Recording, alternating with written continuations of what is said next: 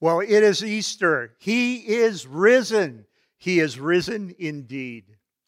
Years ago now, the district superintendent that I was working under suggested to pastors that rather than preach a sermon on Easter, that we simply tell the story. And I started doing that way back then, and it's become an annual kind of thing for me, a tradition for me, and for the congregations where I've served. But this morning, I want to tell you the Easter story. It begins in Gethsemane, a beautiful garden outside Jerusalem's walls, a place Jesus loved to come, but this time to pour out his struggle and sorrow in prayer with the Father. It was Thursday night, and alone in prayer with his Father, Jesus' agony began.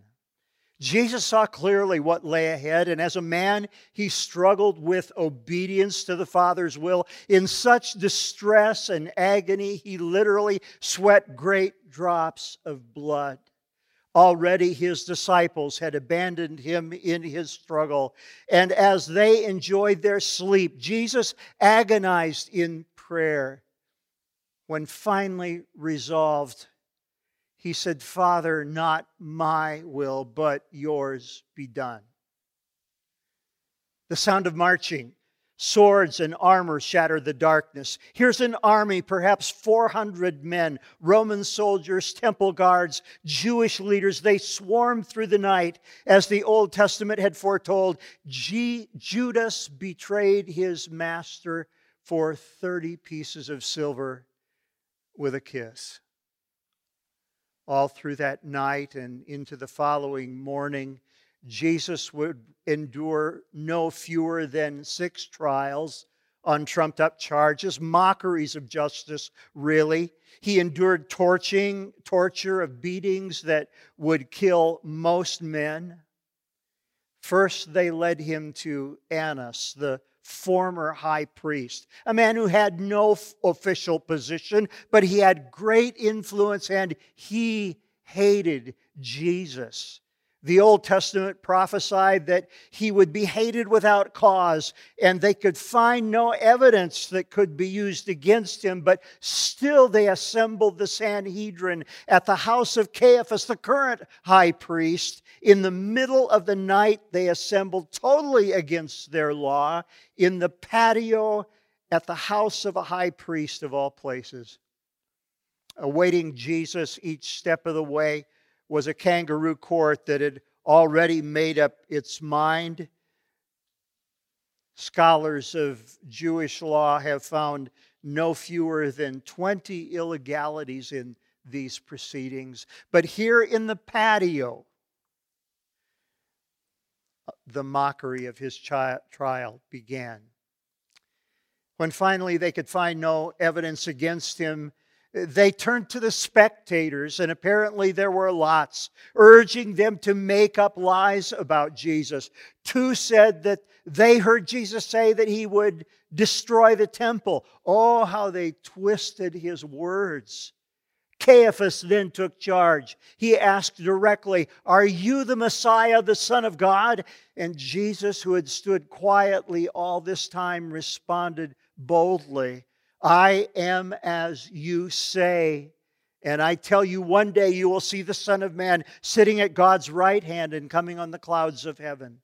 At this, Caiaphas went into a rage, and the whole Sanhedrin with him. They rushed forward, spitting in Jesus' face, beating him with their fists.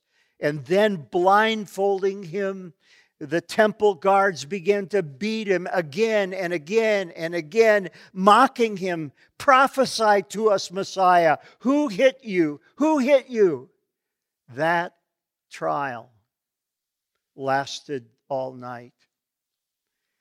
In the morning, they dragged him again before the Sanhedrin, this time for sentencing, trying in the daylight to make things appear somewhat more legal. They questioned him directly, and when he answered directly that indeed he was the Messiah, his sentence was sure. There was no way they were going to let him live. Now, you need to know that the Roman government alone had power of capital punishment. The Jews had no power to send a man to death under Roman law, and so they bound Jesus hand and foot, already bloody and swollen, and from the beatings of the temple police, and they dragged him before Pilate. And changing their story now, they said Jesus had made himself a king equal to Caesar. Oh, that got Pilate's attention. Pilate actually held the title friend of Caesar. And yet Pilate had already been in trouble with Rome. Caesar had warned him to pacify Jerusalem on more than one occasion. So Pilate was very careful. In taking Jesus aside, he questioned him privately and learned that Jesus talked of a heavenly kingdom, one for the hearts of men. He was no threat to Caesar. Understandably, Pilate wanted nothing to do with this mess. And thinking he could get this matter off his back, he sent Jesus to Herod. Herod Antipas was ruler of Galilee, Jesus' home province. Let him deal with this. But all Herod wanted was to see Jesus do some magic trick. And when Jesus would not respond to this superstitious and wicked king, disappointed, Herod marched Jesus back to Pilate. Again, Pilate wanted no part of this mockery, but fearing the crowd, he found the most notorious cutthroat in the prison, a common murderer named Barabbas. And because it was the eve of a Passover, he gave the crowd a choice. Whom should I release to you, Barabbas or Jesus, who is called Christ? But the crowd cried out, "Give us Barabbas! Crucify Jesus!" So thinking he might be able to ply on their sympathies, Pilate took Jesus and had him scourged. Scourging was called the halfway death. A professional torturer called a lictor took a weapon called a flagellum, a cat of nine tails about 5 feet long with pieces of bone and glass and rock sewn into the leather strips. And the victim was stripped of all of his clothes and tied face down over a low stone stump. It was not uncommon for men to die from a beating like this. It left terrible lacerations from the shoulders down, exposing muscle and ligaments and sometimes even internal organs as well. And they beat Jesus to within an inch of his life. And then they ridiculed him. The soldiers made him a crown, a wreath like Caesar's, but woven from branches of a thorn bush. 2-inch long spikes, that's the Palestinian thorn bush. And they jammed it down on his head. They put a reed in his right hand, mocking a monarch's scepter. They found a ragged old soldier's cape, draped it over his bloody shoulders, and knelt down, making sport of him, calling out, "Hail, King of the Jews! Hail, King of the Jews!" What a pathetic mockery. Until again they brought Jesus to the crowd, horribly disfigured, beaten, bruised, bloody mess. And Pilate said, "Still, I find no fault in this man. Behold the man. Look upon this pathetic creature. Surely he suffered enough." But through the crowd, a chant began. "Crucify him! Crucify him! Crucify him! Crucify him!" One of the priests yelled out, "Pilate, we have no king but Caesar, and if you release this man, you are no friend of Caesar's." And Pilate was trapped. So he took water in a basin and washed his hands before the crowd, saying, I am innocent of the blood of this righteous man. Remember that. But the crowd answered, Matthew tells us, his blood be upon us and our children. We'll take the consequences. Just kill him. Finally, now at 8 o'clock in the morning, after this long night of abuse, they took Jesus out. They hung a sign of mockery at his neck, King of the Jews. They placed the cross on his shoulders, and he began the long walk through the city streets to a hill outside the walls, a place called Golgotha. History tells us that condemned men carried only the crosspiece, about 40 pounds of wood.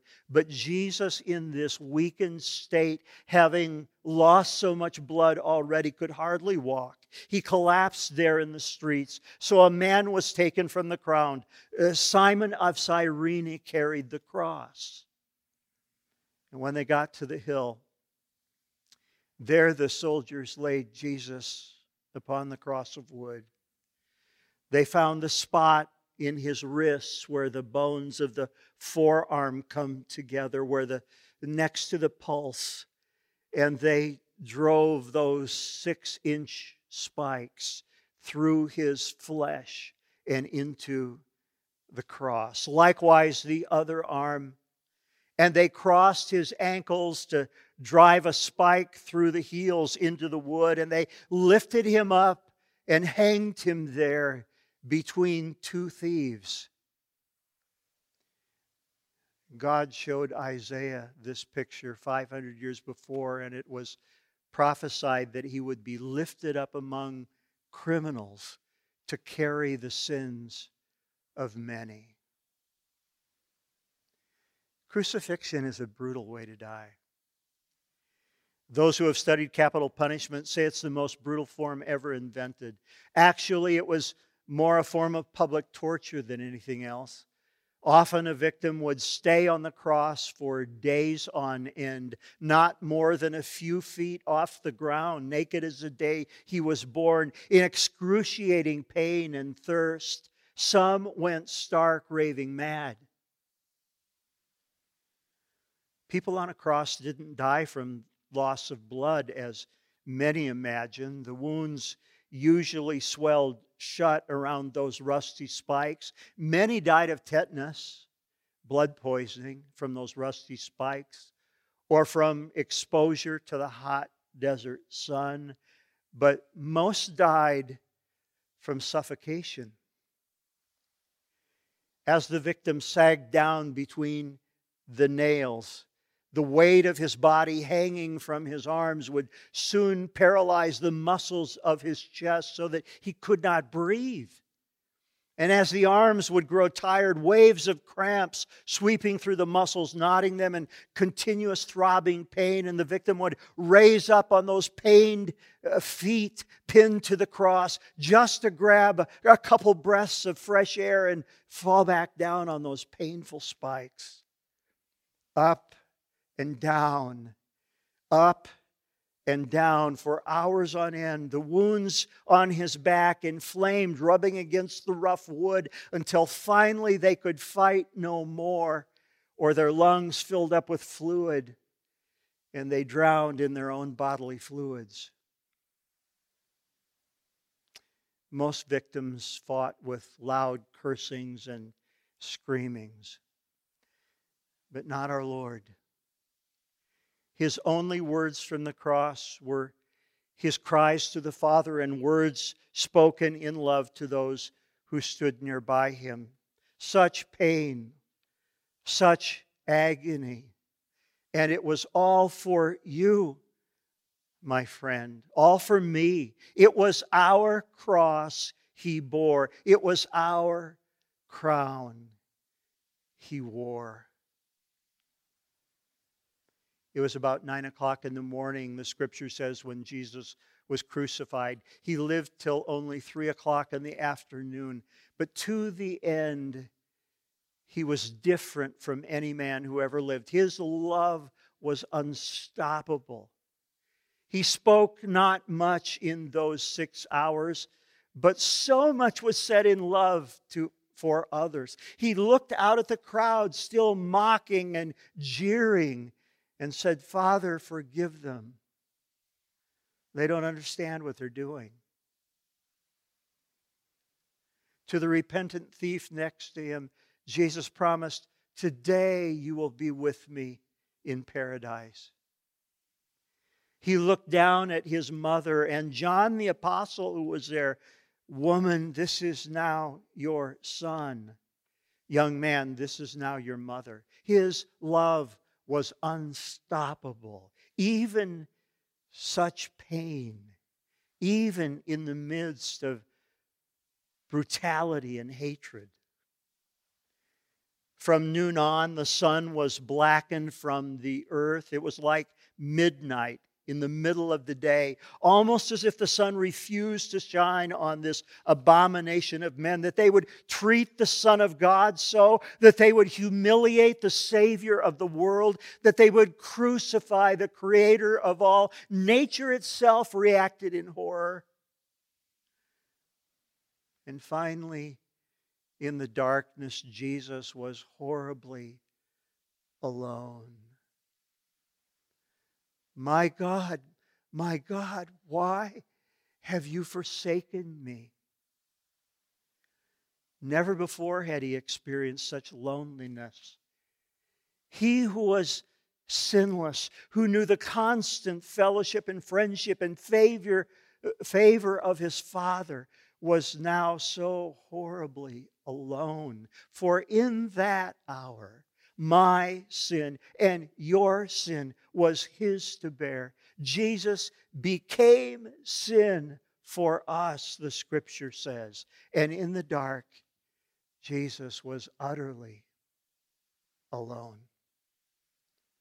Those standing by the cross thought he was crying out for water. So instead of water, they grabbed vinegar and laughing, they soaked it in a sponge and held it up on a stick for him to drink. And when Jesus tasted it, he cried out in a loud voice, just one word, "Finished!" Finished. It's finished, all finished. All I came to do, the life I came to live, the death I came to die, the forgiveness I was to win. Finished. And then Jesus bowed his head and said, "Father, into thy hands I commend my spirit." We know that this little part of Psalm 31 was the prayer that every Jewish child was taught to pray crawling into bed at night. And Jesus, as he hung there, paying the price for your sins and mine, praying the prayer of his childhood, bowed his head and breathed his last and died. All of this was for you. It was your cross he bore. It was your crown he wore. The moment Jesus died, Scripture tells us amazing things happened. The earth shook and the rocks split, the graves were opened, and many who had died were seen walking free from their graves. The veil in the temple, woven inches thick, the curtain that kept men from the dwelling place of God was torn from top to bottom. For by his death, Jesus opened for you and for me entrance into the very presence of God. The next day was Sabbath in the midst of Passover, a high holy day, and the bodies could not be left on the crosses overnight. So the Romans came to break the victim's legs. This was to prevent their pushing up, to breathe and hasten their death. But Jesus was already gone. And seeing that Jesus was already dead, one of the soldiers shoved his razor-sharp spike through Jesus' side, and the Scripture says that out flowed blood and water, telling that Jesus died literally of a broken heart. God had planned this sacrifice from before the foundation of the world. He had prophesied through the psalmist, not one of his bones will be broken. And the prophet Zechariah, they will look on me, the one they have pierced. Joseph of Arimathea and Nicodemus, who before this were secret followers of Jesus, came to take the body down. They washed him carefully according to Jewish custom. They wrapped him carefully in a white linen sheet. And in between the folds and layers of cloth, they placed more than 100 pounds of spices and aloes and ointments, embalming spices. Historically, we know that that was usually more than was used for the body of a king. These wealthy men, formerly closet Christians, now out in the open, were demonstrating their deep love for Jesus. Someone has said, if ever a death was made sure of, Jesus was. The tomb was cut out of solid rock. At the door of the tomb, they rolled a huge, great stone, perhaps 2 tons in weight. It was sealed with a cement seal, and as the Jews requested, Roman guards were placed outside. They were afraid that the disciples would come and steal his body and then say he'd risen, so they wanted to make sure. That was Friday. But Sunday was coming. When Sabbath was over at dawn on the first day of the week, Mary Magdalene, another woman named Mary, and Salome went to the tomb. And on their way, an earthquake shattered the silence. And the scripture says that an angel from heaven came and rolled back the stone and sat upon it. The soldiers outside the tomb were so frightened they fainted away like dead men. And Jesus marched forth from the tomb as conqueror of sin and death for you and for me. It's a historic fact, my friends. But much more important, Jesus rose from that grave that He might be real today in your life and mine. We serve a risen Savior, not a dead Jesus. He came to die, but more, to rise again, that He might live in your heart when you trust Him by faith. He is risen. He's risen indeed. Well, the women arrived at the tomb and were surprised to find it empty. Mary Magdalene then ran immediately to find Peter. "They've taken the body of my Lord, and I don't know where they've laid him," she said. Peter and John ran to the tomb. John outran Peter, the Bible says, and stooping down and looking in, saw the grave clothes lying there. Peter didn't stop. He ran right into the tomb, and when he looked, he saw the grave clothes were in exactly the same form as when they had wrapped the body. It was as though his body had evaporated from the death shroud. John also went in, saw the grave clothes, and the wrapping that had covered Jesus' face and head was folded and lying to the side. And they saw, and they remembered His promises, and they believed. He is risen. He is risen indeed. That evening, the disciples were gathered together in the upper room, and they were telling the stories as it had happened. And Jesus had appeared to Mary Magdalene, spoken to her in the garden. He'd walked with 2 disciples on the road to Emmaus. They'd recognized Him only as He prayed and broke bread with them. They were telling these stories, and suddenly Jesus stood in their midst saying, "Shalom, peace to you. See my hands. Look at my feet. Look at my side. Look and know that it's really me. I'm alive forevermore." And then the scripture says they fellowshiped and ate together, and Jesus vanished as quickly as He had come. Thomas, hearing about this later, said, I won't believe it. I can't believe it till I see the nail prints and touch the spear wound in his side. I've got to see for myself. And Jesus took him at his challenge. For the Gospel of John tells us that 8 days later, as the disciples were again in the upper room, doors all locked, Thomas was there this time. And you know who he spoke to? Jesus, the doubting one. Thomas. Thomas, here's your answer. Come, look at my hands. Touch my side. Thomas, don't be faithless any longer. Believe. And Thomas exclaimed, my Lord and my God. He is risen. He is risen indeed. Well, there are many other appearances recorded for us in the 40 days that Jesus remained before his ascension. Paul tells us that at one time Jesus appeared to more than 500 people together in one place, and each of them would give witness to the fact that Jesus was alive, their Savior and Lord. Acts 1 tells us of that last appearance, of the hope that we have in Jesus. For not only is he alive and ascended to heaven, one day he will come again for those who believe. Then they gathered around him and asked him, Lord, are you at this time going to restore the kingdom to Israel?